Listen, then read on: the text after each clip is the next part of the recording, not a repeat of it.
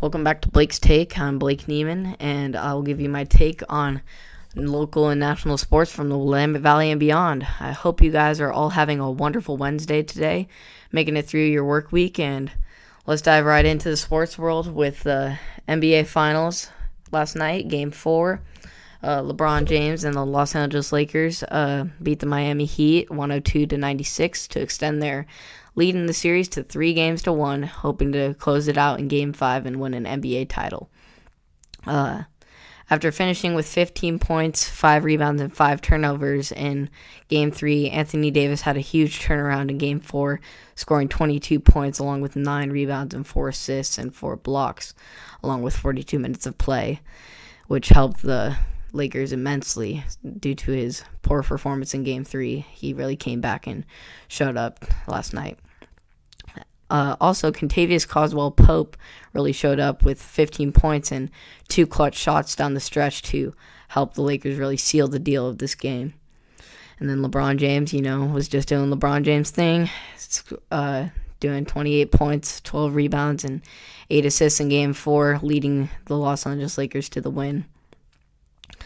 However, on the Miami side, shooting did not go too well, with Bam Adebayo and Duncan Robinson being the only 2 players to make half of their shots in Game 4.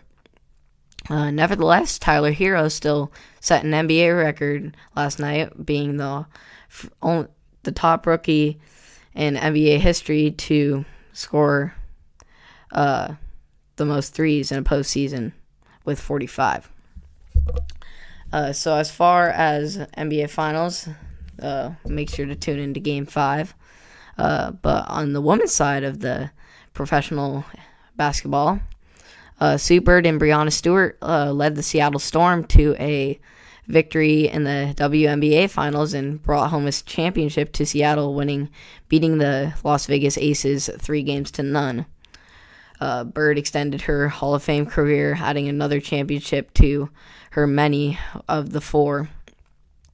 And she turns 40 next week, so she's just such a leader and role model on that team, and they really deserved it. Star of the team, Breanna Stewart, won Finals MVP, her second one in the last 3 years, and is looking forward to the future and hopefully winning more and more championships and forming a new dynasty in the WNBA. So congratulations to the Seattle Storm on an incredible performance last night, and hopefully I'm wishing them the best of luck in their future. As far as MLB last night, we had lots of great action. Starting in the ALDS, the Rays defeated the Yankees 7-5. Randy Arozareno got things started for the Rays with a solo shot in the bottom of the first. Yeah, Giancarlo Stanton said, no, not so fast, and responded with a solo shot of himself in the top of the second.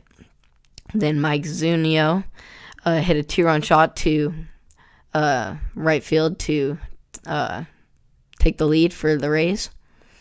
Then Giancarlo Stanton had a huge response with a 458 absolute shot to left center field, which brought in 3 runs for the Yanks.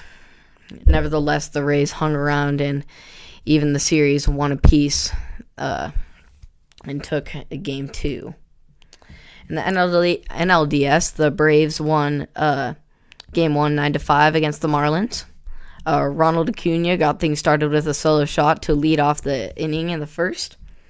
The Marlins controlled most of this game until the Braves went on an incredible 6-run rally in the bottom of the 7th to seal things up for the Braves and take Game 1 and take control of the series. In the other NLDS game on the night, the Dodgers beat the Padres 5-1. This game started off very slow, being really just a 1-run game throughout the game until the 6th inning, where the Dodgers would have a 4-run rally and really take things into control and seal up the deal and take Game 1 and start to force some power on the Padres and try and take the series, hopefully. In the NFL, we have some new news on Dwayne Haskins for the Washington football team. Was replaced in actually placed on the depth chart at third behind Alex Smith. Kyle Allen will get the start this week. Coach Ron Rivera said that Haskins has not enough experience yet, and he needs to get more reps in practice and just improve his game because he is not NFL ready yet. Yeah, I think that Ron Rivera could have made this decision a lot earlier, considering although they did not have any preseason or training camp things this offseason, you don't have to test out. If you think you have a better quarterback on your bench than the one you're putting in at starter, then I don't see why you would not put the better quarterback in, which would be Kyle Allen. So therefore, Dwayne Haskins, I feel as though this is not his. Although, yes, it is some of his fault, but there are many other pieces of this team that are not working out, and hopefully things will get figured out in Washington. As far as safety and COVID protocol, NFL stats are not looking too good, with over the past 30 days there being 16 confirmed COVID cases across star players such as Cam Newton and Stephon Gilmore, which is really affecting the Patriots team also. So hopefully things will turn up COVID-wise so we can keep watching some football. As far as local sports, there's no new news. They'll have some... Philomath will have some games. It's looking like it'll actually be on Friday night tonight, this Friday at 4:15. So, but I'll keep you updated tomorrow. That will be confirmed whether it'll be Sunday or Friday. So I'll keep you guys posted. Thanks for tuning in to Wednesday's edition of Blake's Take, and I hope you have a great night, and I'll see you tomorrow.